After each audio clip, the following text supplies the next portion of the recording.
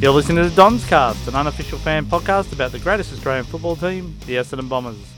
My name is Jamie. And I'm Nick. And mate, we did it. We got through season 2020. And I don't know about you, it felt like a marathon that I just wanted to end. Absolutely, mate. Very happy to see that season gone because, we were done from a long way out and it was just sort of drawing out. So very happy to see that season behind us. And look, we can only hope for bigger and better things ahead. Yeah, and you look at our last 10 games, 1.5 wins basically, one win, one draw, and 8 losses. So it was very hard going. I guess it was hard to find highlights. So obviously, the Hawthorn win in the second half, but that first half was hard to sit through. So, yeah, overall, it was a very tough season to sit through. A lot of injuries. The succession plan, I don't think that went to plan. If that's what it was, I would have liked to have known. I could have bought some Panadol before we started the games. I think we just got to hope for better things, and I can't see us going any worse next year. Depending on how many players are going to stick around, because all the talk at the moment is I don't know if we'll have a side next year, mate, with all these players who supposedly want to go out. Yeah, well, that's the thing when you say I don't think it can get worse than this year. Well, as we know, mate, generally Essendon says hold my beer, and they tend to one-up themselves, and it's going to be very worrying signs ahead, because I think, as happy as we are to see that season behind us, we're not out of the woods yet, because there's a lot of water to go on under the bridge before we get to trade period. And as you say, the rumblings around the club aren't positive. So, it's going to be very interesting days and weeks ahead, because, big players like, Saad and Danaher haven't even decided what they're going to do. And, it's just going to be a very interesting time, mate. Yeah, that's right. It's a lot of unrest, apparently, as Tim Watson said.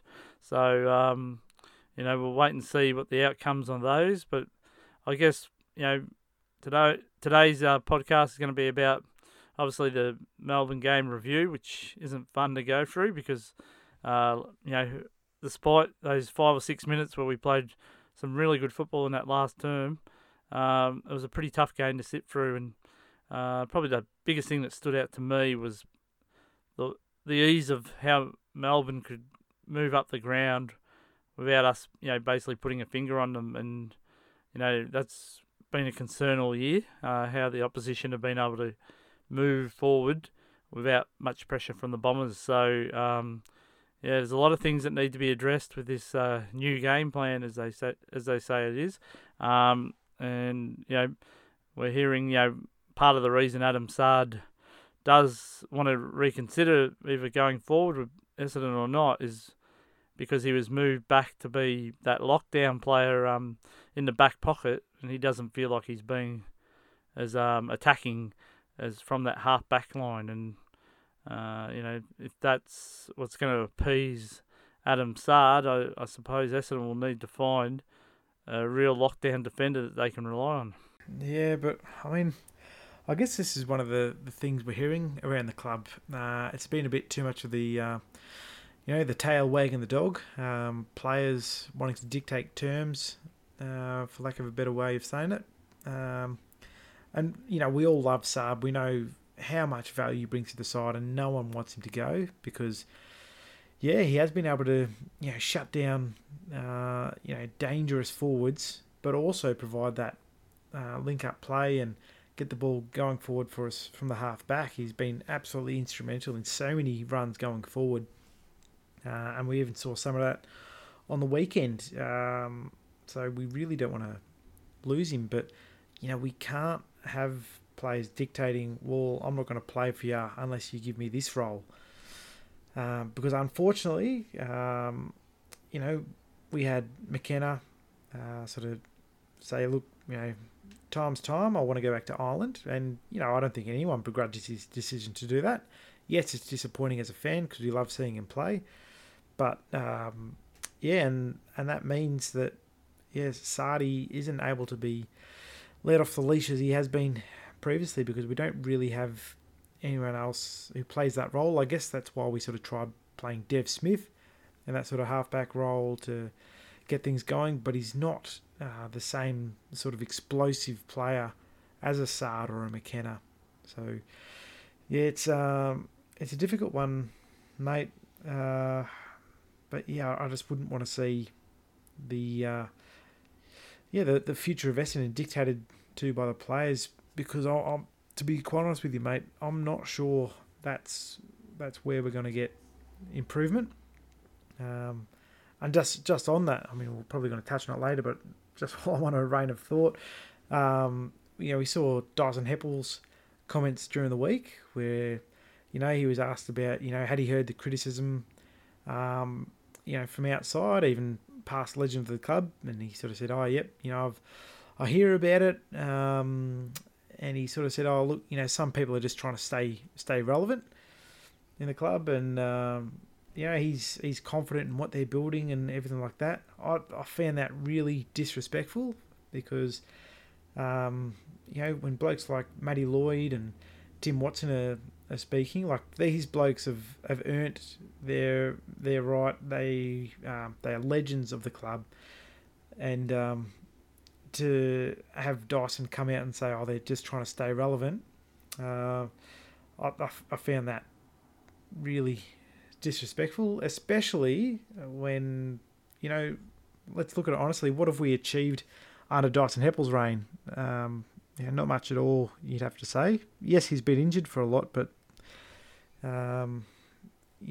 until you've achieved greatness, really, I think it's a bit hard to have a crack at champions like Tim Watson and Matty Lloyd. Yeah, he's probably lucky he didn't actually name the players, or the former players. So he kind of left that a bit vague. There's no doubt Hep loves the club. Obviously, he sees his role as a captain, and he wants to continue in that role. So you saw that passion side of it. I guess there's not much. He can't really agree with them, because, you know what I mean? Like, he can't turn around and goes, "Yeah, they've got great points, and that we should be doing what the former players say." So I guess it's in some ways he's trying to stand up and say, the club's going in the right direction. Don't have no faith in us. And probably wanting to back his coach now in Ben Rutten. So I think he's in a hard place. But I agree with you. He probably shouldn't have used that word. Some people want to stay relevant, because that does sound disrespectful. I think if everything else he said, that's fine. If that's his belief, that's great. But the probably being relevant part was probably a bridge too far. But they're done now. But ultimately, those things aren't going to help us go forward or back. So at the moment, we just need to get an idea on where we're headed. I see today Carlton signed 10 of their players that were uncontracted for next year, and they've already earned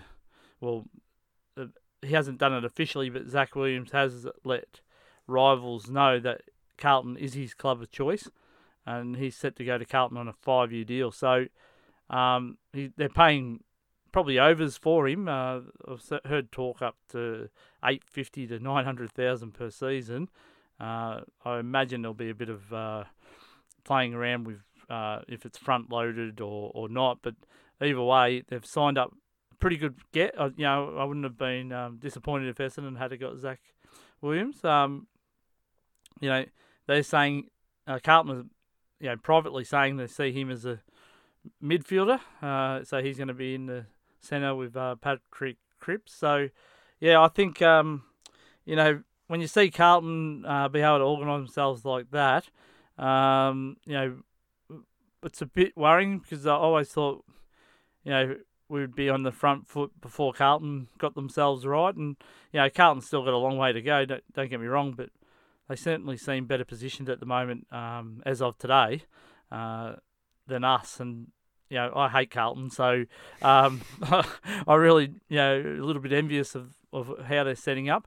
I think for the club, I think we're still waiting for this, the actual salary cap to be locked in before signing players, and obviously it's not deterring other clubs to sign up players, but for some reason, it has us. I guess we're in a hard position because we don't know what Joe Danaher is doing.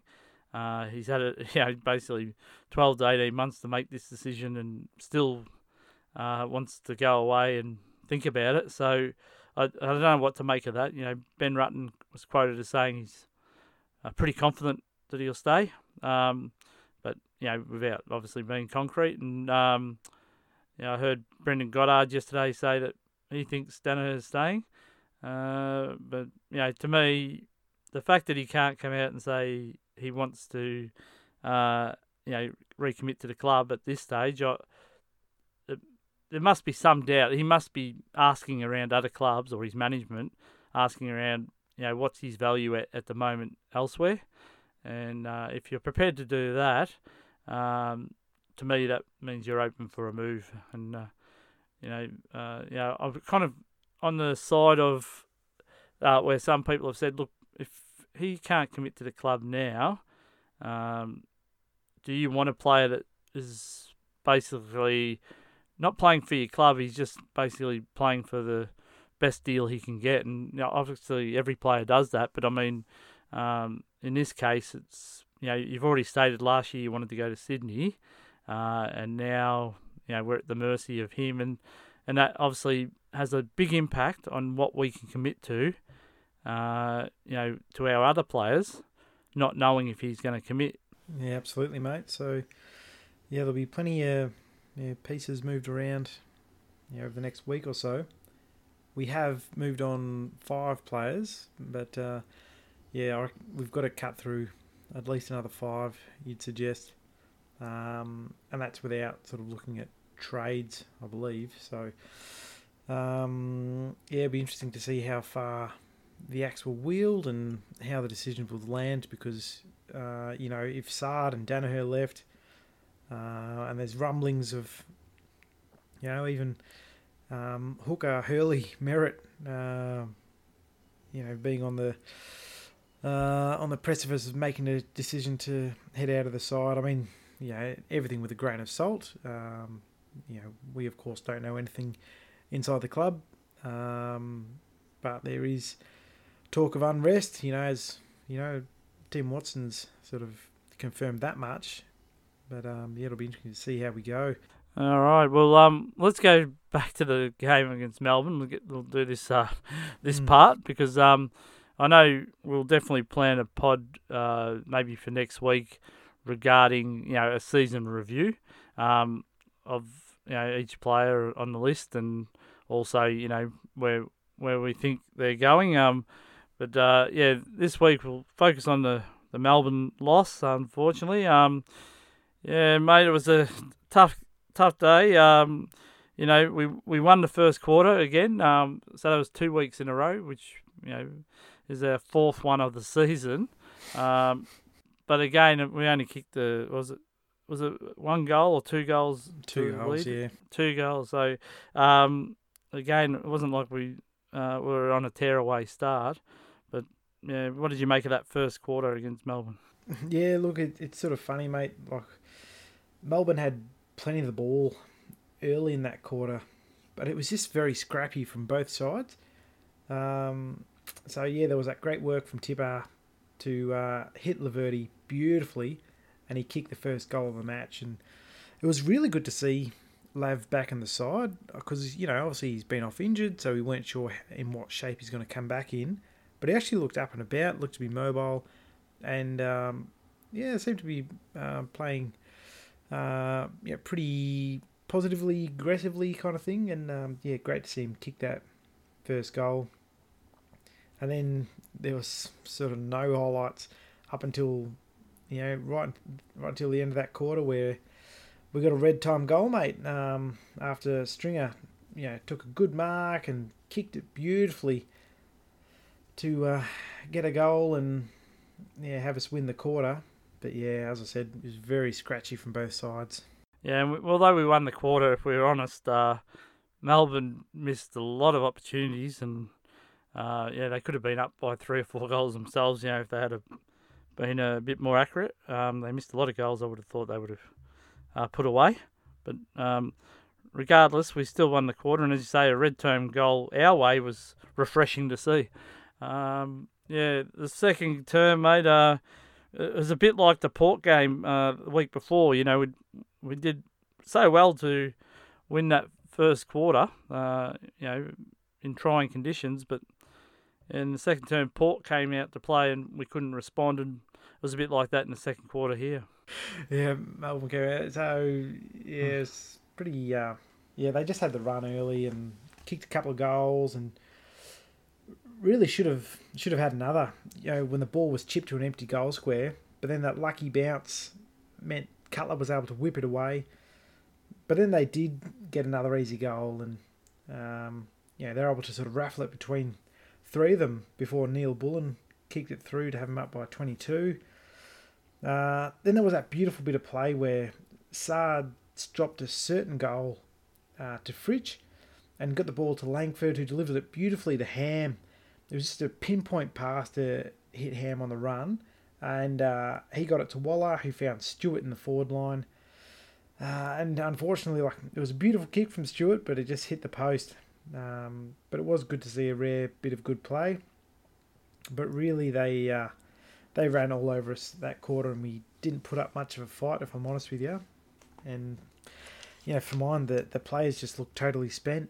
And as I said that earlier, it was just the ease that they could move the ball forward, and there was a bit of footage there where Jordan Ridley, who's been so fantastic this season, obviously won the best and fairest during the week, but he had no regard for Bailey Fritsch, and he was just really capitalising on that, because that footage they showed from behind the goal where Ridley basically set up to go around that centre half forward area to play that sweeper if the ball came in, but Fritsch just saw that and went off to the half forward flank and just had no one on him. It was like a training drill without an opponent, and that's the kind of thing that Jordan will learn.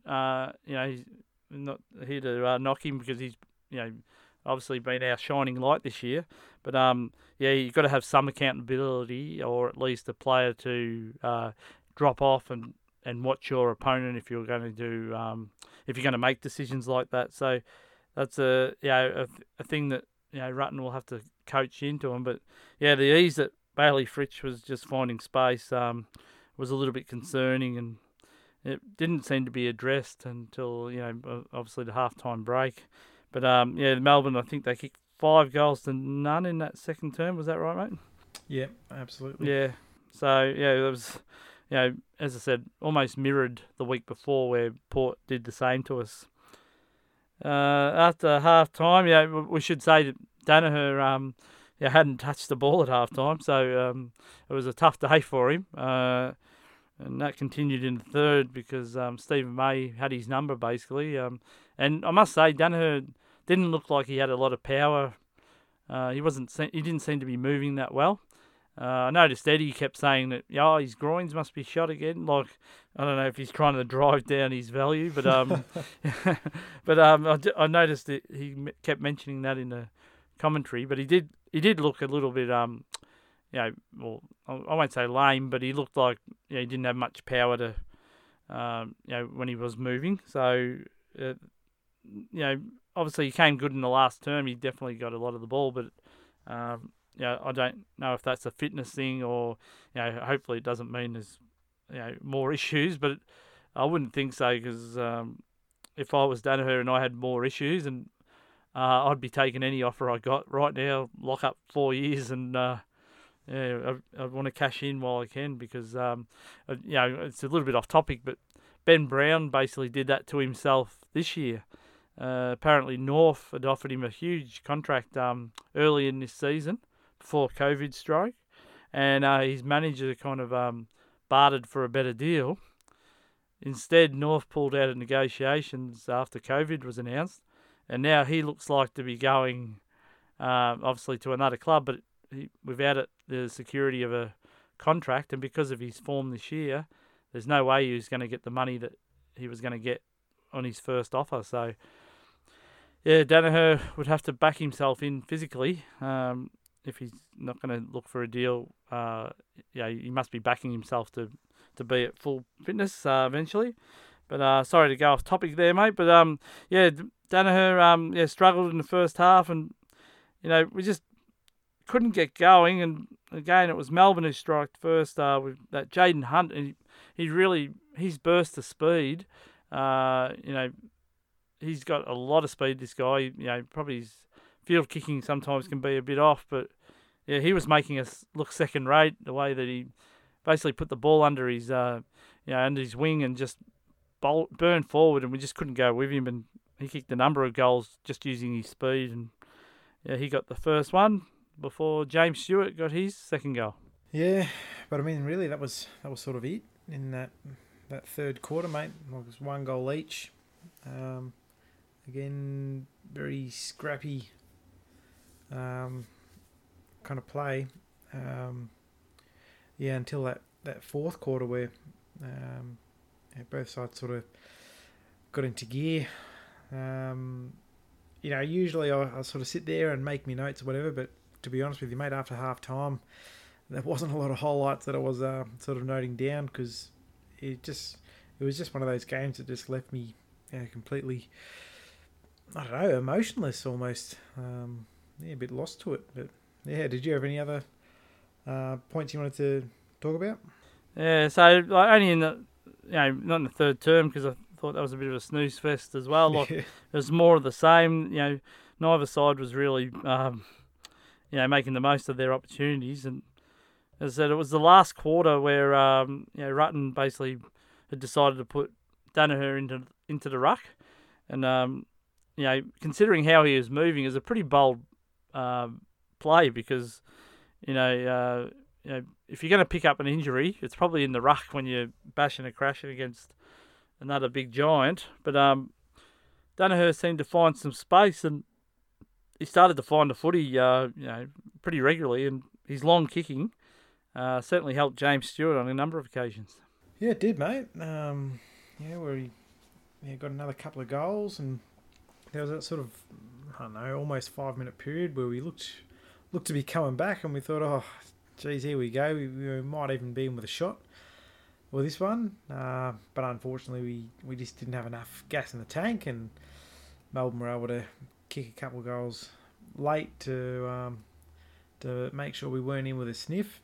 It was good to see that bit of fight, but I guess the question is always, why do we have 5 minutes of good play, but then 95 of absolute pox? If I'm quite honest, it's baffling. I mean, you see, you heard reports that the players are both physically and mentally shot.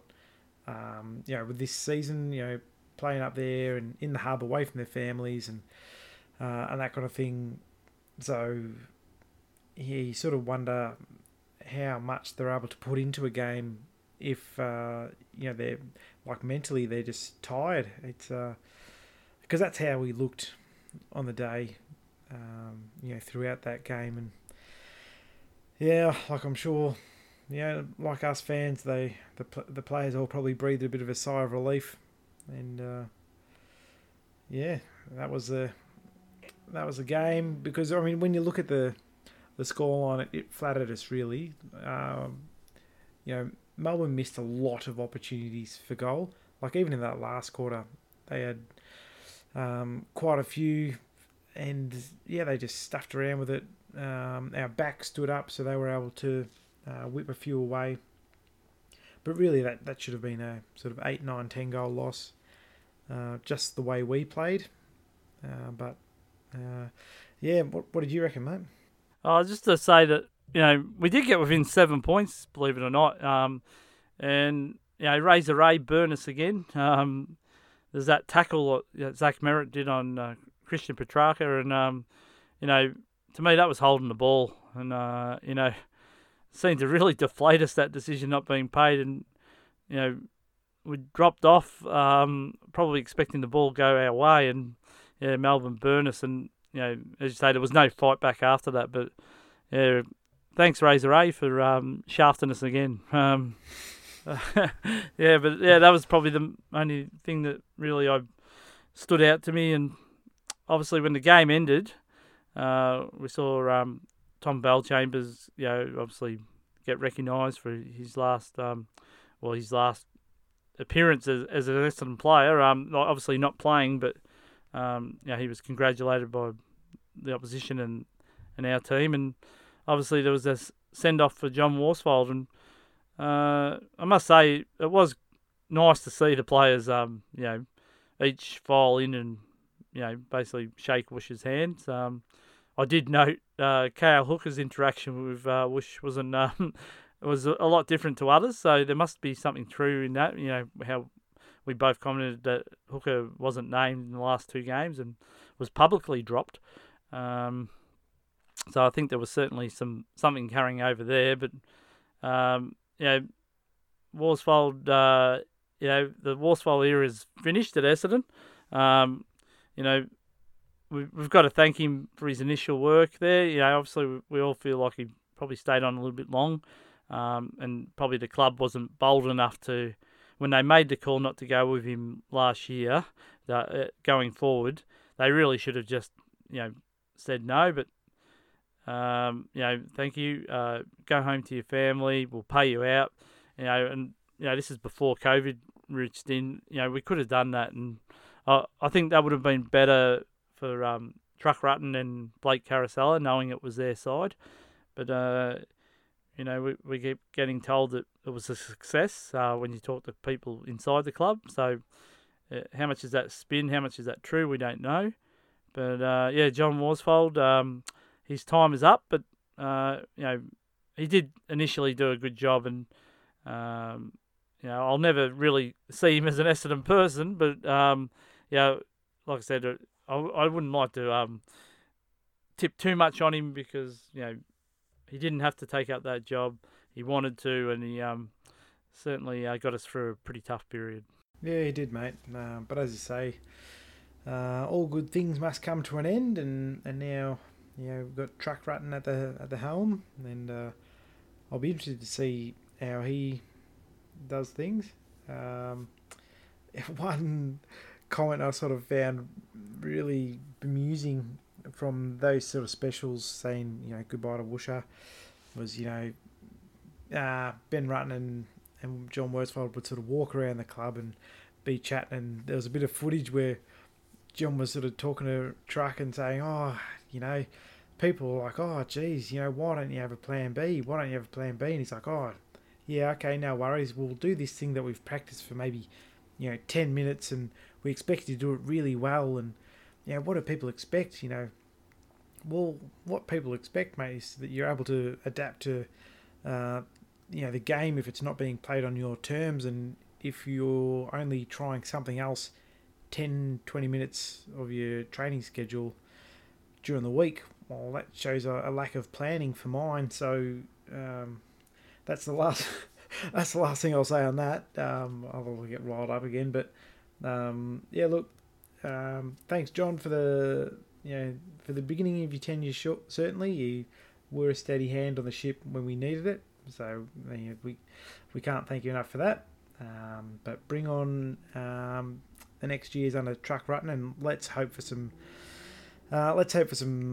change, like meaningful change. I don't want to hear just words from the club to say, "Oh, we're on a good plan. We have strategies in place," and blah blah blah. It means nothing to me until we actually demonstrate that we've changed from a club that just accepts mediocrity to one that is hungry and striving for success. Yeah, that's right. And like the other way of looking at this player unrest, maybe that's what Essendon need at the moment, because, as you say, we have let the tail wag the dog. We've been very accommodating to our players, and probably too much at times. I think of back when Xavier Campbell said, our performance wasn't good enough against Brisbane back all those years ago, and the players wanted an apology and basically said, well, you don't play, so you can't that doesn't give you the right to comment on our performance. And it's been instances like that where the players have kind of demanded how they're treated and so forth. And well, I guess what we can take out of this is maybe Rutten is starting to say push back against the players, say no, I'm the coach, this is my decision, like it or lump it. You know what I mean? So maybe that's because the players have had free will basically after the saga. We haven't stood up and made our own decisions, and if the players didn't agree with us, we've kind of tried to dilute what we were originally asking them and try to get them to buy in. And I think imagine back in the day, mate. Like, and I know totally different beast, but imagine the players back in the day trying to renegotiate with Sheeds when Sheedy offered them what he said he wanted them to do. Imagine them saying, "Oh, Kevin, I don't really want to do that. What I'd like is play up the field." I can only imagine what Kevin's response to that would be. So I just think, I think that the club really has to stand. I don't want to see any of our good players go. It's disappointing, especially when Zach Merritt. He's won 2 Crichton medals. He's runner-up, just this season, and he's only 24 years of age. So it'd be shattering to see him want to leave the club, especially when he's seen as a future leader. And in fact, if Dyson, I know Dyson wants to continue as captain, but if he wasn't captain next year, I would think Zach Merritt's the most qualified to take on that role, despite being dropped out of the leadership group. I think that's the thing the club needs to do, is just be consistent with their decisions, because we've seen with the leadership, players come in and then they're dropped the following year. This is in the leadership group. We saw Hurley and Hooker drop one year, and then all of a sudden Zara Arcus is in there, and then Merritt was vice captain all of last year and then totally out of the group. That's going to get people's noses out of joint, and it's really mixed messaging to that player. You're our vice captain, and next year you're not. Even in the leadership group. So I think it can't be solely just we get told it's the players who vote the leaders in, but that might be right for some of them, but I don't think the clubs can just disregard who's actually doing the role the previous year and just say, well, no, the players think you're too hard on them, so they wanted to vote this other bloke in.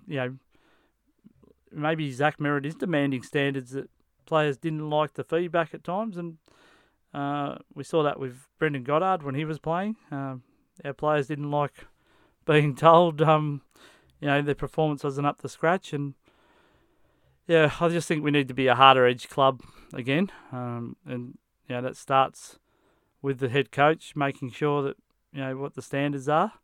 So as much as it might have disrupted some of the current players there, and maybe they are looking at other opportunities because they don't like it, I'm sure if they make their ways to other clubs, they'll find that not many other clubs just cater for their players. Yeah, absolutely, mate. And I suppose just on that one, it's sort of always sounded a bit ridiculous to me, the whole notion of the players voting in their captain. I guess in a perfect world, if people were completely honest and I suppose upfront with each other and knew that, if you weren't pulling your weight or you weren't training as hard as you should be, I needed to have my head pulled in, kind of thing.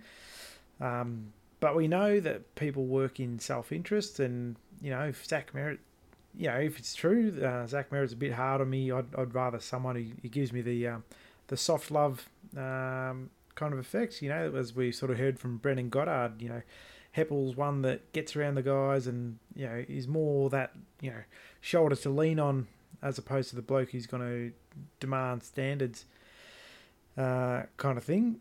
And look, this is obviously just me as a fan talking. I don't know the ins and outs, but certainly sounds to me that I'm not sold. That decision as to who your leader is going to be should rest solely with the players, because certainly if you went around any workplace and they said, who do you want your manager to be, there'd be a lot of people that says, I want to go this one because they give me the easy ride. So yeah, it'll be interesting to see what direction the club takes, because certainly what we want to see as fans is we want to become a ruthless club again, and that ruthlessness is what drove the 2000 Premiership side to pull everything out of themselves, and certainly accepting mediocrity like we have done for years isn't getting the job done. So we need to make meaningful change, and we heard Xavier talk at the Best and Fairest that that's what they're planning to do, and he even acknowledged that, look, this all does just sound like words until you see action. So that's what we want to see, Essendon, and that's what we're hoping for. Yeah, it's certainly going to be a big pre-season. It's certainly going to be a big trade period. We'll know for sure where we're headed. How many of these alleged rumours the players want out is true. I can't imagine it's going to be as bad as what the media are doing, and I think they're really loving making Essendon this horrible place and where everyone wants out. But let's face it, even though people say we're not a big club anymore, we certainly sell papers, and we're great clickbait. And you can't tell me that the Herald Sun and the Age don't know that, and that's why there's so many stories about us. But we'll find out in the next month or two where we're at as a list, and I'm really interested in that, and we'll discuss that each time there's been a decision made. We'll do another pod, and we can kind of evaluate where we're at. But we won't know for a number of weeks yet, and I guess we've got the finals to look forward to. Not that we're in them, but to see how that season finally ends. I don't know about you, mate. The most thing I want to look forward to next year is actually going to the football. I really have missed that. Watching the team, and there's certain things you don't pick up when you're actually just watching it on TV. And I always like to, if you're at Etihad, be on that second level or third level, and you can see how the players set up. And we haven't had that all year, so that's something to look forward to. And if it's true that we're going to have a really major change with our playing list, I guess it'll feel like a real reset, and that can be interesting to watch as well. And hopefully, it's the start of a new hard-edged Bombers. Absolutely, mate. I'd be all in for that. All right, we'll have a break, and we'll come back and we'll conclude our Donscast medal. And then after that, we'll just double check. We'll see how was our top 10 as opposed to the actual Best and Fairest at Essendon, and it'll be interesting to see who won. Was it Ridley or Merritt? Because last we checked, it was a very close contest. So that's next after the break.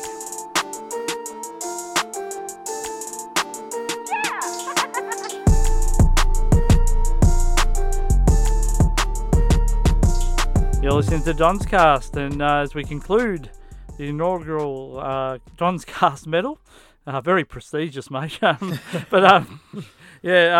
was gonna say it was another game where it was tough to find votes. Because we had that good patch of play in the last quarter, but before that it was pretty hard to watch. So, mate, I'm going to throw it over to you. How did you give your votes on the day? Yeah, look, mate, it was hard to find votes. But look, I gave one to Kyle Langford. I thought he kept presenting all day, and he just has this, I suppose, composure about him when he's got the footy. So, I actually quite liked his game. Hopefully he continues to develop and gets a bit more confidence in that big body of his to throw it around a bit. I reckon he could really do some damage, and I thought he had a pretty good game. So 2 votes I gave to Zach Merritt. It was sort of one of those funny old games because he really butchered the ball, if I'm quite honest with you. He's very fumbly, His kicks were going bloody anywhere. But, what he didn't drop off was his effort and his application and his ability to find the footy. So he actually had 25 disposals in the end, took 7 marks, had 9 tackles and 5 clearances, which was absolutely huge. But, just sort of let down by those clangers. In the end, 3 votes I gave to Darcy Parish. I thought he did really well in the midfield there. You just see him in and under everything. And look, another pre-season, going into next year, and I'm really looking forward to seeing what he can produce, particularly now that he's had this extended run in the midfield, and we've seen him be able to sort of zip in there, grab the footy, and extract it out. We got 25 disposals on the weekend, 3 marks, had a tackle, and 4 clearances. I'm hoping that extra sort of pre-season will help him not only up his minutes, because he only played 74% of game time, so you'd have to suggest there's probably still a bit of fitness base he needs to develop. But to really be able to make even more use of the footy when he does get it, because he handballs a lot. Like his handball ratio was 18 handballs to 7 kicks. So if he can start either getting these out or even kicking it forward effectively, he'd just go to an absolutely new level. So 3 votes for him. I gave Dylan Shield 4 votes. I thought he just looked like a bit of a man on a mission.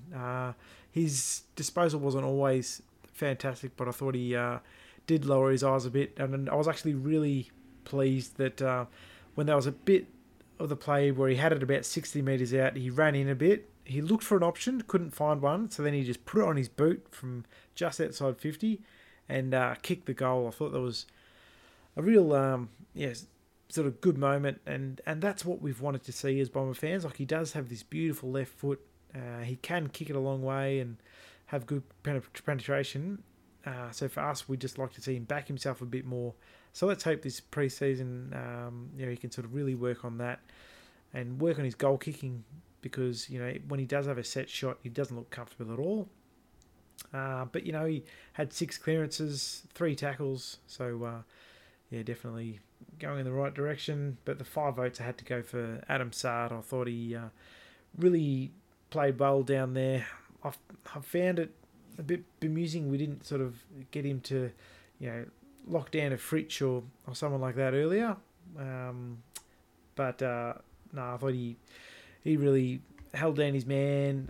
When he did get the footy, he was able to get it going forward for us, and and with good effect. Like, he had nearly 600 metres gained over the course of the match, and that's just huge, particularly in a game where Essendon weren't able to sort of bring it up and down with any fluency as a whole. So his efforts were great. He had the 19 disposals, 16 of those were kicks, and had 5 marks. So I thought a really good game from Sardi. How about yourself, mate? How'd you read it? Yeah, well, I went 1 vote to Zach Merritt. I just felt he was so fumbly early as well. He was pretty fumbly for the whole game, if I'm honest. He really struggled with that part of it. But he's got an enormous work rate, and he's able to accumulate the footy, and his kicking is something that's dropped away. I think he was seen as probably our best user of the footy a couple of years ago, and probably hasn't had that for some time.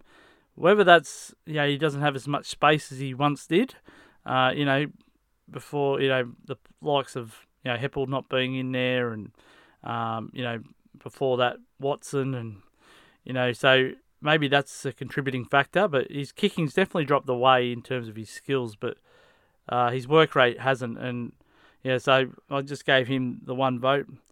I gave 2 votes to Kyle Langford. Again, he worked hard. He pushed.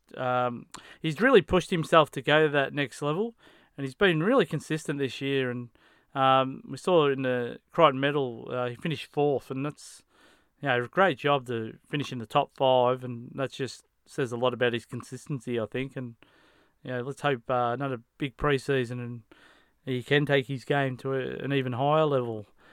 Yeah, 3 votes to Darcy Parish. Again, mate, my votes are kind of mirroring yours, but they kind of jumped out at me. Yeah, his work around the ball since he's been given an opportunity is he's very good in that, collecting the ball and dishing it out. His sleight of body, as we know, and he's not he is a fearless player for his size. So I think he's a good distributor. Again, early on he just wasn't getting these opportunities, and I thought it was a really good effort for him to finish 6th in the Crichton Medal.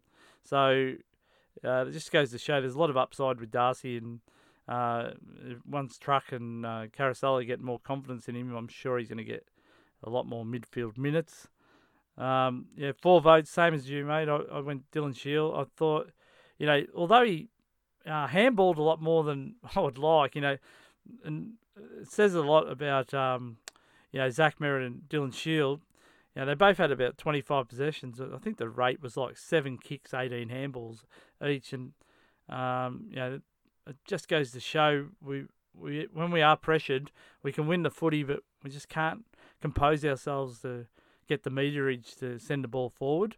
Because and it's also, you wonder if it's the direction that Rutten wants, is the game plan is so dependent on handballs. But to me, that has to be straightened up next year. Can't be so always looking for a handball. We've got to really put the opposition team on the back foot, sending the ball forward, because I don't know about you, mate. If I'm defending, I'll happily watch you handball 10 times in one area. I'd rather defend that than the ball coming down and potentially being a scoring option. So, but regardless, that goal that you mentioned was really classy, and probably haven't seen him kick too many of those for Essendon. Those goals, he used to kick them with GWS, fairly consistently, and I think again he's going to really improve if we can get a bigger midfielder in there.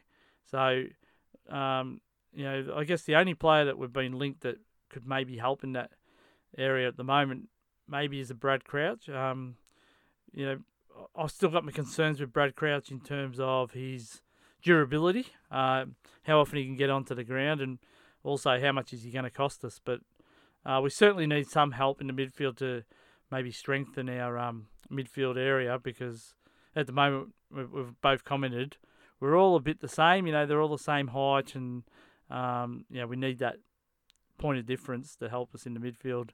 And then obviously, I gave Adam Sard a 5 as well. I thought, his work, and also just as you said, 600 metres gain is huge. The way that he was actually, using the ball, was pretty good. And I would hate to be that's the last game we see of Sardi, because he's a really good player to watch, and certainly think it'll be a tough season next year if he's not there. So hopefully Sardi evaluates the situation and recommits. But Adam Sard, best on. Beauty, mate. How did we stack up, mate? Do you want to read out our top 10, or how do you want to do this? How do you want to do a comparison? But I'll be interested to find out who won, firstly, but secondly, how our top 10 went against theirs. Yeah, well, obviously it's a bit of a different game in that, I guess while we gave, I suppose, 5 players votes each game, it's obviously a bit different to how it's run, in clubland. So, you'll see some of the people in our top 10 didn't even feature in the top 10 for Essendon, and vice versa. So, if I go from number 10, so on the Crichton Medal leaderboard, number 10 was Dylan Shield, whereas we had Jakey Stringer. He only polled the 9 Doncaster Medal votes, but he made it to the top 10. So there you go, Jakey. Number 9 for the Essendon Crichton Medal was Will Snelling. And this is obviously a bloke who played basically every game through the year, so he might have polled, votes with the coaches here and there, but sort of none for us. Our number 9 was Sammy Draper with the 13 votes. Now that's a bloody good effort for this bloke because he didn't play until, a bit over halfway during the season. So number 8 for Essendon was Devon Smith. And we actually had Dev Smith as 8 as well. So there's one we got right, mate. 7, they had Anthony McDonald, Tipperary, as we had Kyle Langford with the 26 Doncaster medal votes. Number 6, they had Darcy Parish. And there's another one, mate. We had Darcy Parish there with 43 Doncaster medal votes. Number 5, they had Andrew McGrath, whereas we had Dylan Shield. Number 4, they had Kyle Langford, whereas we had Adam Sard. They had Adam Sard as number 3 for the Crichton, whereas we had Andy McGrath. Number 2, they had Zach Merritt, same with us, which leaves us with Jordan Ridley, the winner of the Crichton medal and the Doncaster medal vote, mate. So, wrap those up all in one fell swoop. Yeah, I was surprised with the Crichton medal. Obviously, I feel a bit embarrassed that Snelling finished 9th there, and we didn't find a single vote for him. And it wasn't that he was done. We didn't notice him. It was just that whenever the games were on, he didn't stand out as one of the best 5 on the ground. So that was one, and I was probably surprised with Anthony McDonald, Tim Woody polling so well. I know he won our leading goal kicking, but a lot of the games he really struggled to find the footy, and we talked about we think next year is going to be a huge plus for him being back at home. Hopefully we can get some of the normality, and he's going to enjoy that. And so the club really must love what he does off the ball. So they must recognise his efforts, trying to get those rundowns and so forth. So. Yeah, that was good for him. But, I was surprised that voting kind of held up in a lot of areas, mate. And, it was a good project to do. And, congrats to Jordan Ridley. He was brilliant. I see today he's earned an All-Australian nomination, or he's in the squad of 40. So that will be named on Thursday night. Being a young player, they're the players that usually miss out on the All-Australian side because they usually... For some reason, you need to have a couple of years behind you with the selectors before they'll give you a nod. But I'd love to see Rids make it in his 26th game. They said that he won a Crichton medalist. He's the 3rd youngest bomber in history to win the Crichton medal, behind John Coleman and Albert Thurgood, mate. So when you're up there with those kind of legends. It'd be kind of surreal, wouldn't it? And, he only played 11 games prior to this year, and, he's turned it around and won a Crichton medal. Fantastic effort. It is, mate. And I wonder if Jordan Ridley's Twitter game is going to be as good as Albert Thurgood's, because he's pretty good. I do like the old comments from Albert Thurgood on Twitter. Good effort. Why don't we, just before we close this segment, mate, do you want to just give us our overall votes, just ours, this time, and we'll see what players got votes overall, because some of them will be departing the club, and we won't ever be able to give them the privilege of getting a Doncaster medal vote ever again. That's it, mate. So if I go from the bottom, so 1 vote each to Cutler and Mosquito. 2 votes to Big Horse McKernan, who's hung up the boots, mate. So, you can finish out on top with 2 Doncaster medal votes. We had 3 votes each to Townsend, Guelphy, Laverty, Bellchambers and Hooker. Yeah, Belcho, see you, mate. We'll see what happens with Hooker and Townsend for that matter. Joe Danaher polled 4 votes, so we'll see if he sticks around, mate. We had 5 votes each to McDonald, Tipperary and Phillips, 6 each to Zaharakis and Jimmy Stewart, 7 to Hurley, 9 to Stringer, 13 to Draper, 16 to Smith, 26 to Langford, 43 to Parish, 48 to Shield, 63 to Sard, 67 to McGrath, 86 to Merritt, and 87 to Jordan Ridley, the Donscast medal winner. Yeah, okay. So there we go. Well, mate, we've got another segment next. It's been tough going, especially the last 10 weeks.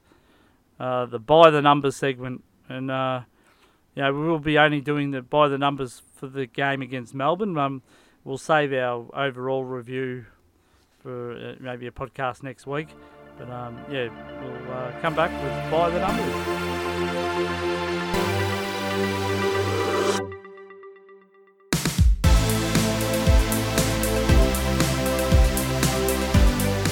To Donscast, and one of our regular segments is By the Numbers, and we do that now, and we start with number 3, Darcy Parish. We've both got him in the votes, and his improvement's been great, and I think he's going to get much more midfield opportunities next year. But for this game, I thought he worked really hard and still found the composure to pick up the ball and distribute it pretty well. Yeah, he did, mate. So he'll continue to develop, and he's had a really good season this year. Quite a good game from against Melbourne, and looking forward to how he continues to build and develop in the years ahead. Kyle Langford again, both in our votes as well, and we talked about his consistency. But on the day, I just noticed his work rate's much better than what it was perceived to be. So I think in that way he's driven his standards to a better, a better play, and he's become more composed. And I think with Kyle, one of my biggest knocks on him used to be his game awareness. You'd see him just take a slow bounce despite almost being tackled right behind him, and I think he's got better at that. But I thought he was pretty good on the day. It was hard going, but his hands are pretty good. He's a really good marking option and can be a good release player. Yeah, he can, mate. And gave him votes. I don't have much more to add for him, but loved his work this year. It was good for him to have a real solid run throughout the season of games, and I think he's demonstrated there's a real player there. So looking forward to another pre-season and what he brings next year. Dev Smith, we've found him playing, on that half-back flank or back pocket. I still don't like when he kicks out, because I just think it kind of dictates the opposition know that he's only got a 50-metre kick at best. So it kind of, it's a bit more readable where the ball's going to go. He certainly got better as the season went on. And, I think he must have been struggling, especially around that halfway point, because he just seemed to be lethargic, and his tackling numbers are way down. But, I thought on the day he worked pretty hard, but probably his kicking is something that, I'm sure he can work on. He's generally a pretty skilled player, but this year coming back, he probably hasn't been known for that. No, he hasn't. So you'd imagine, when he did return from that knee, they say it's generally the year after you come back that you sort of start to come good again, because there must have been some little niggle there or something. He can still find the footy, which is good, but as you say, he just has no depth on that kick, which really limits us getting out of the back line. So a bit of a questionable decision as to why he's the one kicking out. So I thought he had a decent game without being outstanding against Melbourne. Let's hope his body's a bit more fresh and ready to go for next year.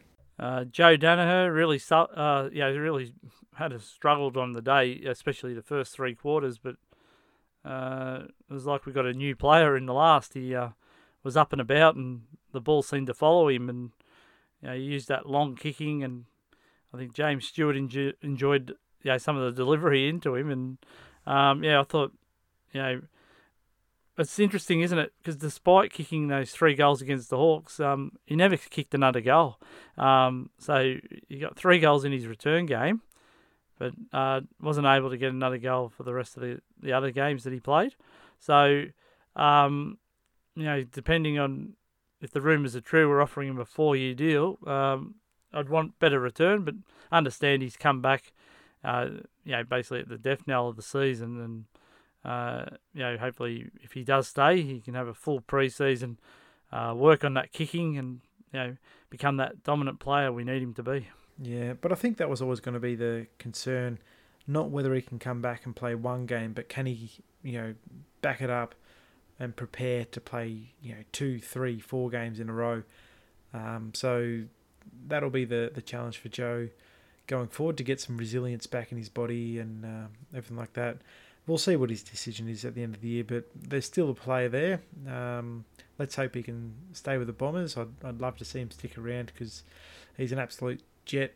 And you even saw against that Hawthorn game that there's things he can do on the footy field that not a lot of other people, let alone big men, can do on the ground. So let's hope for a fit and firing Joe next year in the red and black. That is, but for this game, he really sort of struggled up until that last quarter.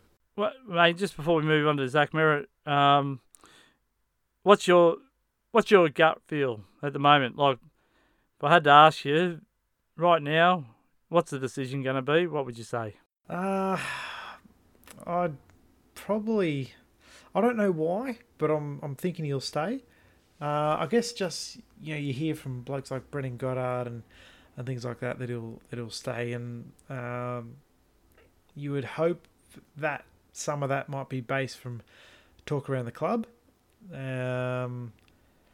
But apart from that, I sort of wonder whether perhaps Ben Rutten putting his foot down and saying, "No, I'm not going to be dictated to by players. These are my decisions." Maybe that will be a thing for Joe to say, "Hey, I quite like that." People haven't bought into the game plan previously, which is, caused him havoc in the forward line, with people just wanting to play their own game. So, maybe there's something there, but I don't know. What do you reckon, mate? I'm more in the other camp. I just probably think, if you had all year to think about it, and you're still not ready to commit, mind you, we haven't signed any of our players, so who's to say that there's an understanding what's happening? But to me, that's what worries me. But probably the only thing against that is that because we haven't signed anyone, I can't say that's an indication that he's not going to sign with us now, because obviously we would have signed up Ridley and McGrath if we we're going to sign anyone at the moment, and that hasn't been done. So, there's plenty to play out. I have heard little talks about this. There's a KO special, mate, coming up about Joe Danaher, and it kind of alludes to where he sees his career going and that. And I don't think it's going to be like a LeBron James special where it was called The Decision, where he said he'd take his talents to the South Beaches of Miami. But South Beach, Florida. But I think I just can't see that being the platform where he's going to announce he'll stay with the Bombers or say he's leaving. So, but it's interesting that they are doing a special on him.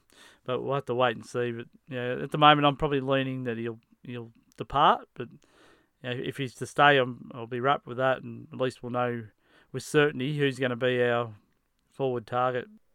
Zach Merrett, we both gave him votes, mate. We both, did mention his kicking was a little bit off. It had been for most of the season at times. And that's something, as I said, if he can get some support, he can use that footy a bit better if he has a bit more space. Because we do notice with a lot of our players, when they feel that heat, mate, they just jam it on the boot and they don't really, worry about where it's going to. They just want to get rid of it so they don't get caught. Yeah, absolutely. And I suppose it was more worrying for me with Merrett on the weekend, because it wasn't even sometimes he wasn't even under that much pressure and the ball was still getting sprayed. But he's a gun. He'll get up again and brush himself off. And true champions don't let that sort of get in their way. And he didn't. He kept harassing and going after the footy, and he certainly kept on finding it. So at least that part of his game didn't suffer. But certainly hoping he sticks around with the Bombers and can help galvanise the group going forward.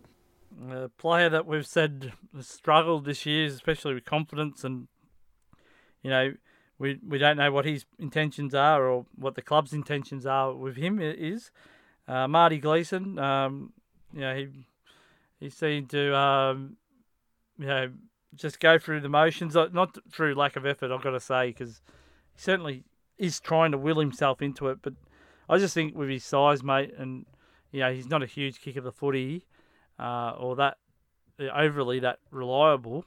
I just don't see us going forward with him in the side. So I think he's a restricted free agent. So it'll be interesting to see if another club comes calling. But yeah, I'd be surprised if Marty continues with the club based on his form this year and also basically what he adds to the side.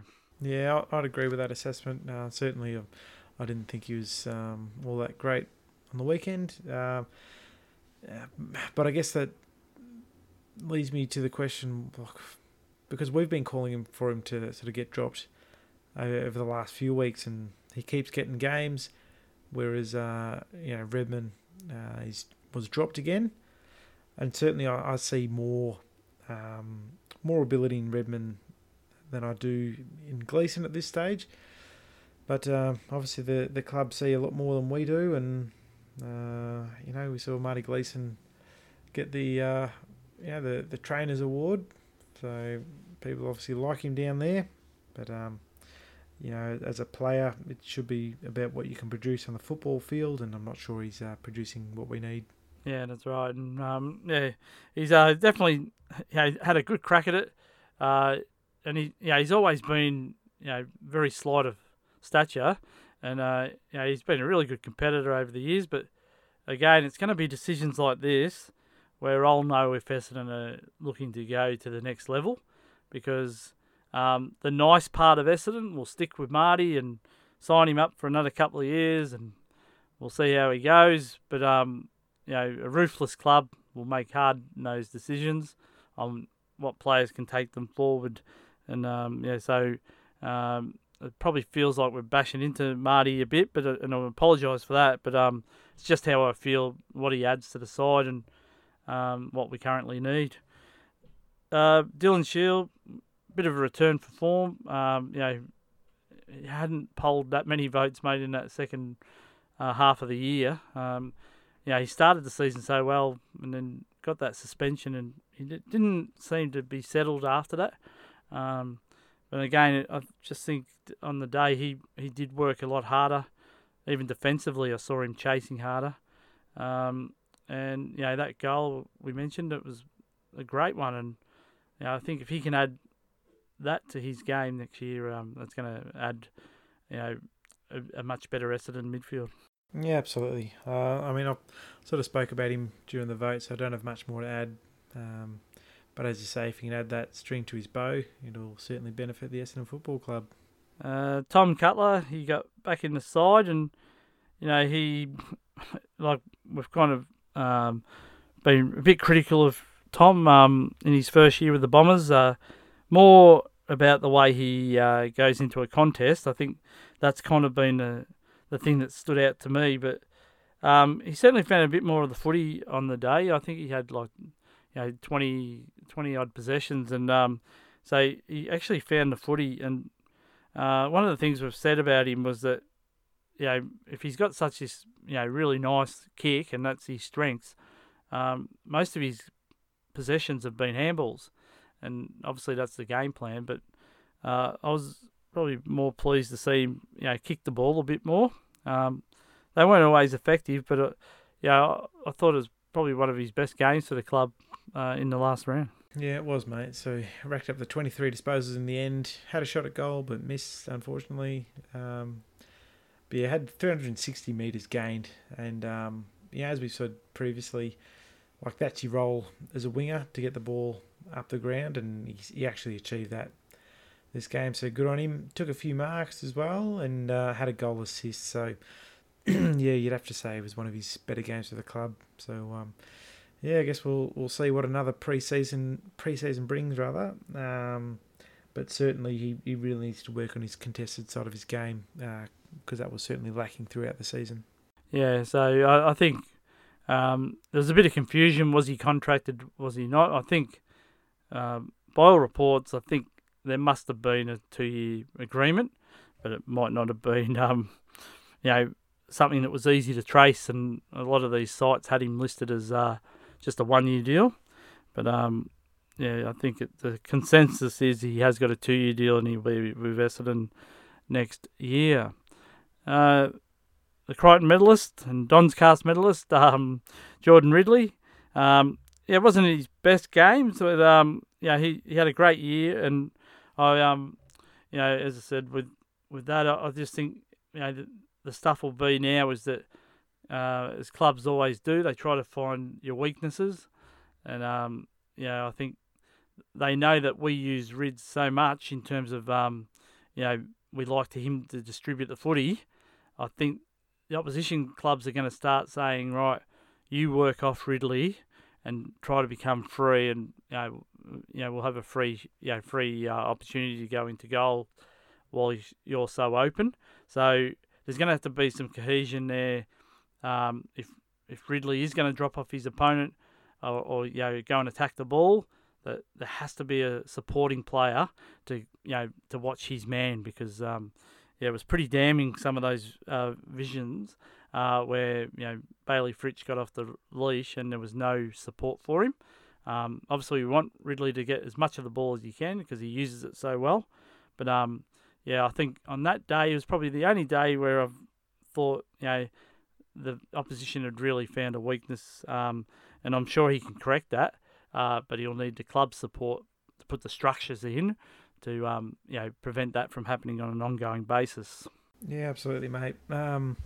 We talked about him before. He's been an absolute jet all year. So this game, we can let him off for that because, really, you can't, just go finding the footy to the detriment of your defensive game because, at the end of the day, he is a defender. So, look, probably just like the season, mate. That's one we'd rather forget. But he's an absolute gun, and looking forward to watching him in the red and black for many years to come. Jaden Laverty returned. He started well, but obviously he's coming back from that syndesmosis injury, and I don't know if he ran out of puff, but I think he just had the 6 possessions, kicked a goal, but I think there is a player that could probably play up the ground a bit more. He's a bigger body. I don't think he can be, in the guts, but I certainly could see him playing a little bit on the wing at a pinch. But I thought Jaden, it was good to see him back after such a long absence. But I think, and it's been a real battle for him, unfortunately, is, just getting his body right from week to week, and he's been really unlucky with injury. But it was great to see him back on the weekend, and let's hope he can have a big pre-season, re-sign with the Bombers because he's out of contract as well. And I'd like to see Lav going forward with the Bombers. Absolutely, yeah, because like in that first half especially, I thought he had a really positive, sort of way he was going about the footy. He's such an athlete. That's what we want to see more of him, sort of using that big frame of his to burst through packs and get the footy and get us going forward. And he loves a goal. He certainly got G'd up when he kicked that first one. But as you say, he sort of ran out of puff. So let's hope he can get a contract, but also have a big pre-season and see what damage he can do next year for the Bombers. Yeah, that's right. The next player, James Stewart. I nearly gave him votes, mate. I know he didn't have a lot of the ball, but when you kick 3 goals and we didn't kick many, he's certainly my considerations. He's obviously a player that's going to play well when Joe Danaher's up and about. I think he's not quite a player that can play without some support as a key position, but there's talk that James is about to sign a 2 or 3 year deal. So the club believe in James. It was good to see him back after that long absence he had. And this year, this game, he made the most of his opportunities. Yeah, absolutely. When he came back slowly, but I mean that was due to being starved out of opportunity because our midfield, let alone our forward line, just wasn't functioning properly. But as the season wore on, he was able to sort of make a bit more of an impact and use his run, his sort of athleticism. And I thought he's actually turned a corner in terms of his contested side of his game, because that was one of the criticisms we'd seen previously, that he didn't like the hard stuff, even though he is such a big frame player. And I thought, for this game, obviously didn't have a lot of opportunities, but made the most of them when he did. Like, as you say, when you kick 3 goals, that's a bloody good effort, and you can't ask for much more from your forward line. Took 5 big marks, had 3 taps when he got chucked in the ruck briefly. It was a good game from Jimmy Stewart, and he seems to be enjoying his time back in the 22, and let's hope he can stick around for a few more years and see what he can really make of it. Michael Hurley, he got through another game with the Bombers, and let's hope it wasn't his last. I think we both agreed that shoulder seems to still worry him, so I think a bit of surgery will help him. We have heard there's a little bit of distress there with the incident with Bellchambers not being offered a farewell game initially. But I would really hope Hurls can put that behind him because, as you heard Jordan Ridley say that, Michael Hurley was a big influence on him getting that confidence to play the way he does. So, I thought Hurls, he was thrown forward on the game on the Saturday, and it was a bit of a flashback, mate, because I remember him in his early part of his career, he was basically trialled as a forward, and we've usually gone with Hooker as the one who swings, but looks like Rutten wanted to have a look at Hurls down there.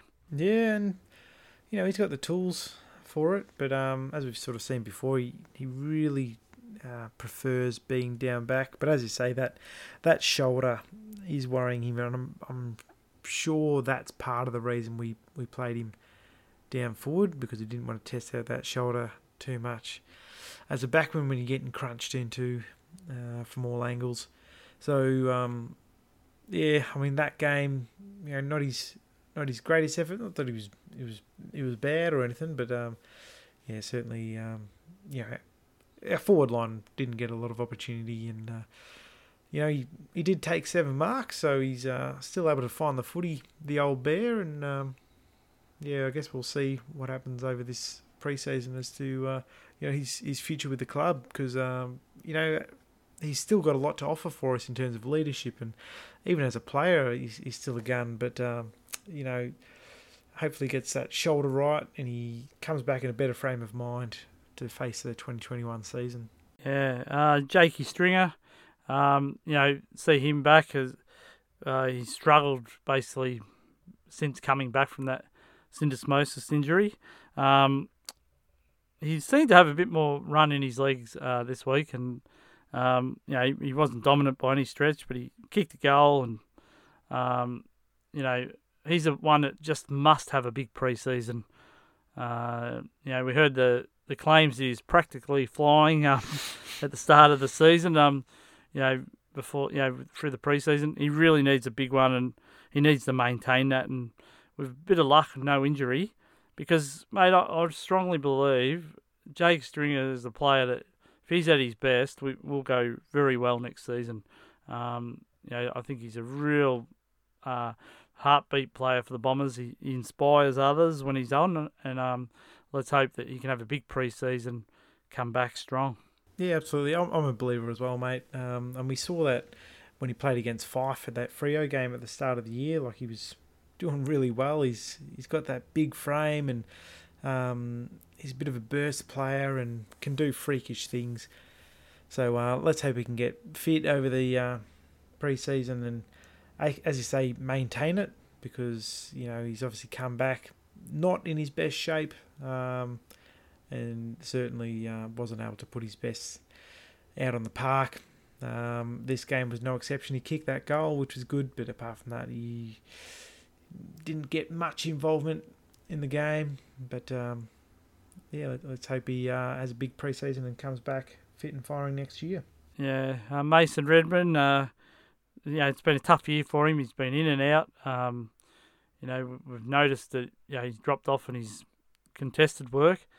There's been a little bit of talk that he may have an OP issue, or the old battle with the groins. But something seems off this year because he looked so promising in the years before this one.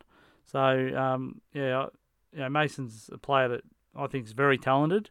I think he struggled with his confidence as well this year, and hopefully we can get that body right, and that'll give him some confidence to have better form line, because he's a really up and coming player, even as late as last year. So I think let's hope he gets his body right. But on the day, he battled hard as he always does, but he wasn't a real standout to me. No, he wasn't, mate. Let's hope again he has a big pre-season and gets his body and his mind right.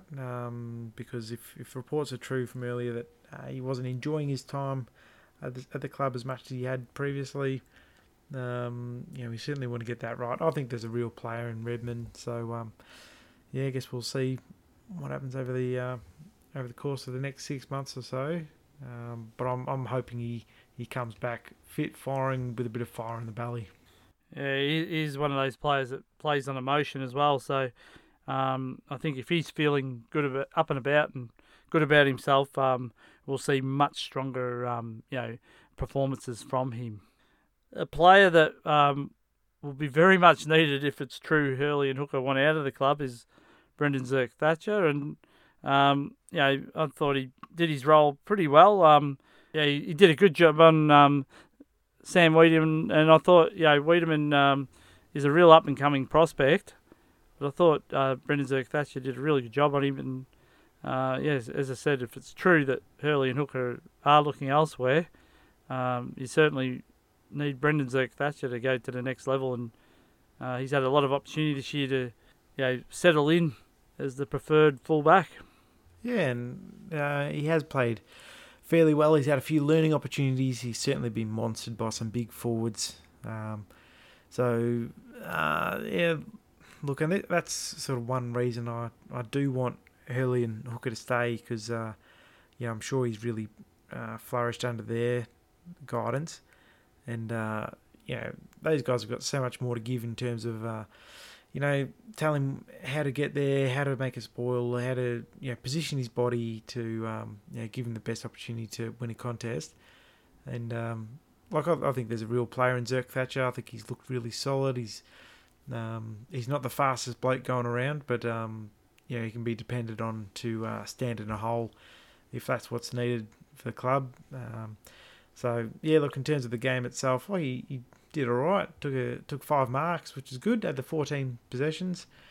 Laid a tackle, and he even had a shot at goal there. He missed, but he would have loved to have put that through. But let's hope for bigger and better things next year. Yeah, another player needs a big pre-season. He is out of contract, but Braden Ham, just 13 disposals, 10 kicks, so he has got quite a long kick for his body and body type, I should say. But I thought Braden just needs to keep developing his strength, his core strength, and he can become a real player for us. He's very slight of body, as we keep mentioning, and but I think there's a player there, his skills, and we kind of commented, mate. I think he'll definitely appreciate the longer quarters. So if we do go back to the 20-minute quarters, or at least close to that, his endurance is really going to be more on show. And he's a hard worker, and I think he's going to be a player for us, mate. Yeah, absolutely. I fully agree. And like the big thing was that out of those 10 kicks and the 13 possessions as a whole, 409 metres gained, which is just great work, and had 6 marks. And he's not a tall player. He's one who just runs and finds space, and he did plenty of that on the weekend. So that was really promising. So look, a big preseason in the gym. Just lock him up in there and just feed him plenty, and hope he bulks up a bit over the next preseason, because I definitely agree there's a real player there, and yeah, you'd love to be a forward leading to someone like Braden Ham. A player that's been mentioned may be requesting a trade, which is a bit surprising to me, is Matt Guelphy. And I thought his last few weeks were really good for the Bombers. He's a real, he's prepared to put his body on the line for the club, and I really appreciate that. And if it's true that he wants to go back home, you have to respect that. But I think he was starting to settle in as a best 22 player, and prior to this season, I probably doubted that. I thought he was more of a fringe type, but I think the way he's committed to putting his body on the line and that is admirable, and maybe we could turn him into with a bit of training, a bit of a lockdown player down back. Yeah, I mean, I sort of see what you're saying, but for mine, he's a 23rd, 24th man. Because he does not lack for courage at all. He will always put himself in the hole and do anything to make a spoil. Whatever he needs to do, he'll do it. But he doesn't have that sort of natural knack of finding the footy, or even the ability to use it well when he does have it. So while I definitely appreciate everything he does for us on the field, I don't see him as best 22 myself. But, look, in terms of this game, he was solid again. Actually had 6 marks.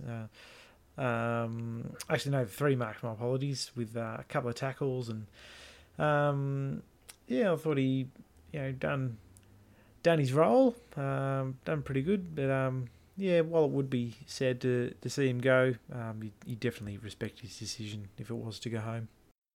Dylan Clark, he kind of found some regular, consistent senior footy at the back end of the year. It wasn't a game where he stood out to me.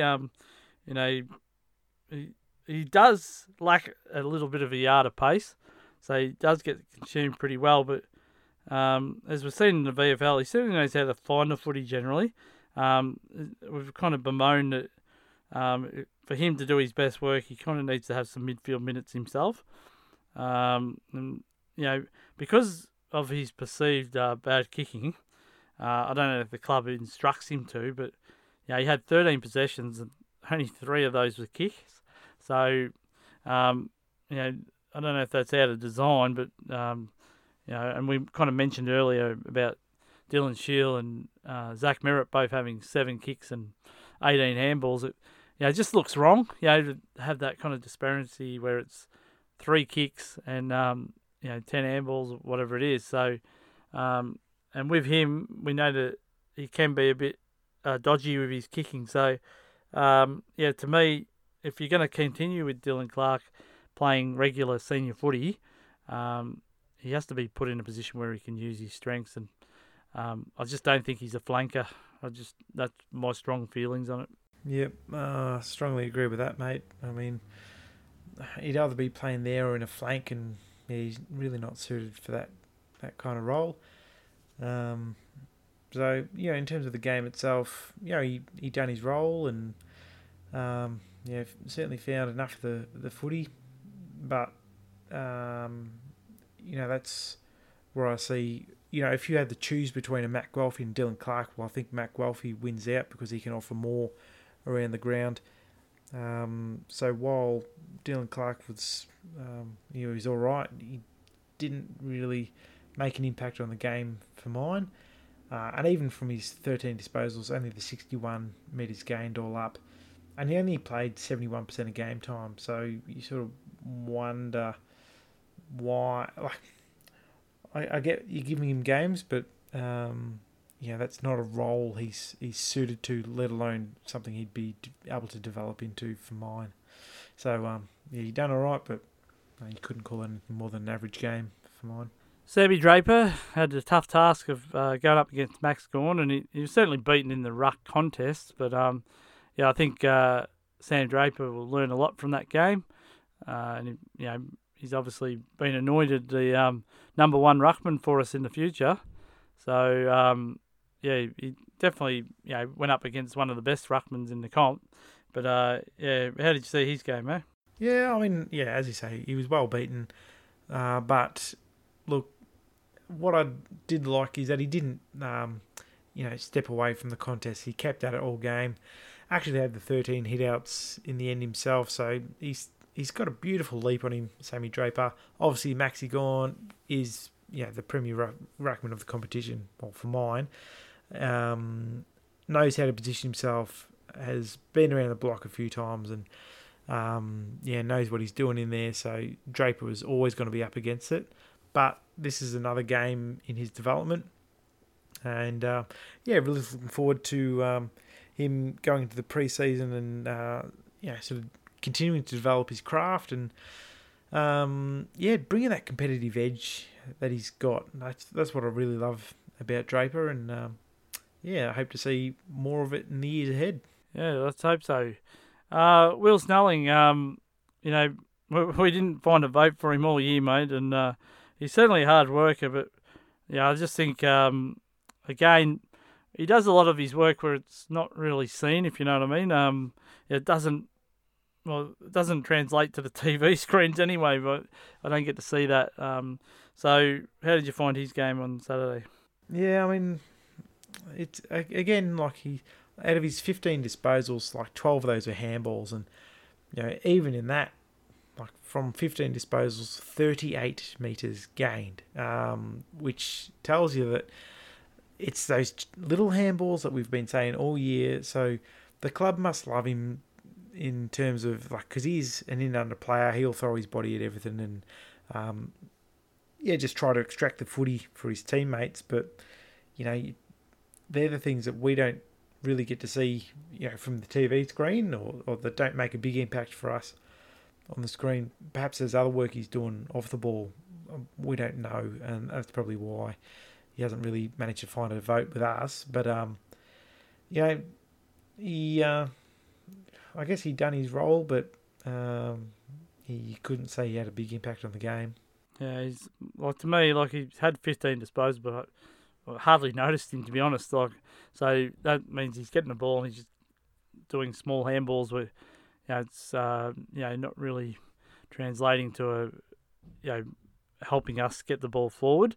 Not initially, anyway. So, but he's obviously loved by the coaches there. They've stuck with him all year, and as you saw, a top 10 finish. That's a great effort for a player that you picked up in a mid-season draft. So, good stuff to Will Snelling. Player that we're all hoping will stay with the Bombers, Adam Sard. We both gave him best on, mate. I really hope that Adam can make a decision to stay with the Bombers. I think it'll be really shattering to lose both McKenna and Sard in the same year, and certainly takes away a lot of our burst to speed. And he's such a great lockdown defender. I'd hate to see him go, and I thought he's really good on the day, and used that long kicking, and used a little bit of his speed. Probably that's where he's frustrated. He's not getting to showcase it as much. He hardly, I think last year he bounced the ball over 50 plus times. Or this year it's only been 10 or 11. So he's a player that enjoys running with the ball and having a bounce, and he wants to be freed up a bit. So let's hope Sardi stays with the Bombers. But I thought he's pretty good on the day. Absolutely, mate. I talked about him in my vote, so I don't have much more to add. Just an absolute gun, and hope he stays with the Bombers. Yeah. AMT, our leading goal kicker for the year. Everything he does when he has the footy is class. You know what I mean?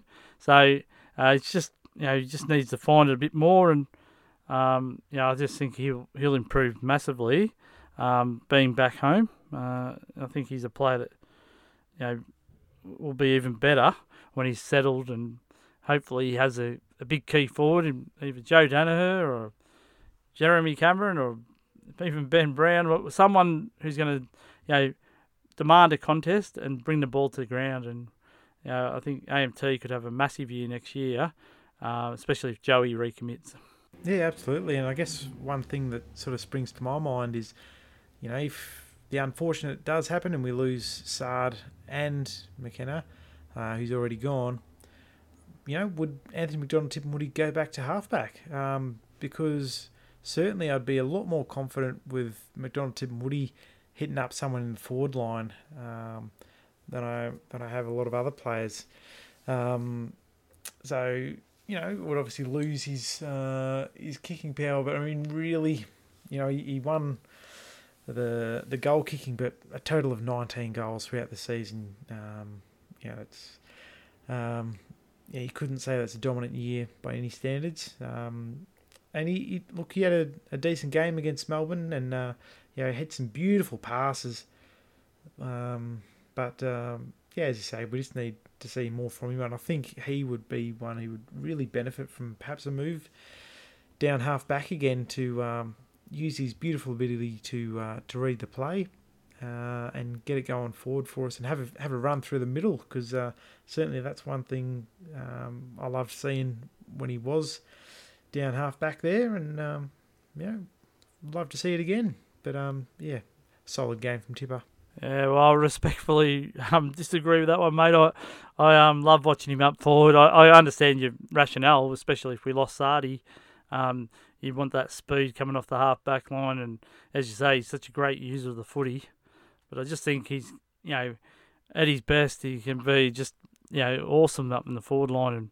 And as I say, without him up forward, I don't know who's going to kick our goals, because obviously we've still got Fantasia, who seems to be toying with the idea of going back to Adelaide again. Tim Watson actually reported today that he'd just bought a golf membership up in Adelaide. So if that's true, then it probably points to him exiting. So maybe Ned Carl would be our main little forward. I don't know, but I loved watching Tipper play, and if the club did do something like that, we'd certainly need to find another forward, because he certainly lights up the crowd, doesn't he? When we're going well. Certainly does, mate. All right, well, that's about it, mate. I don't think we'll do the next segment, because usually we're predicting the side for the following week. It's going to be very hard, because we don't even know which players are going to be there. But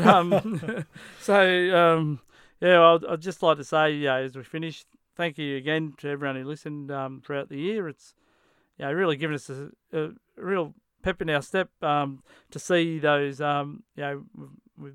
We go through a portal called Podbean, and that kind of tells us how many listeners we have each week, and it's been really awesome to log into that, see how many listeners we're getting per episode, and it's definitely built on. I've also like to say there's we had a few really nice people on Blitz who made little comments here and there. Red Sash on Black has been one of those. Chef is another one. Don Bomb is another one. We really appreciate your feedback. It's definitely gives us a bit of reflection, because when you're doing a show like this, we're only talking to one another. And if we didn't get any feedback, we wouldn't know how it's perceived. And just listeners doesn't give you any actual feedback. So, thank you for those comments that you made throughout the year. And also, again, I'd like to thank Scott and Grant from the Lunchtime Catch-Up who helped us in our initial days, like having a listen, giving us some feedback and so forth. And, we're certainly not polished. It's our first year at this. So we'd hope we'd get better. But it's something we're committed to doing. And, mate, I don't know about you. Are you locked in? Can I lock you away for a contract for next year? Yeah. A contract of sweet bugger all, mate. I'll be there, and obviously we'll keep doing shows throughout this pre-season to talk about the Bombers, because while we're none of us are overly happy with how the team have gone, we still love the team, love the club, and we'll continue to support them until our last. So sign me up, mate. Beautiful. All right. Well, thanks again, everyone, and thanks for listening. And like I said, I think we'll plan next week to do a bit of a review show of the current list that we know this year, and hopefully we've got a little bit more information, maybe a couple of signings. That would be great. So yeah, that's something to look forward to next week. But for this season, thank you for listening. Go Bombers. Go Dons.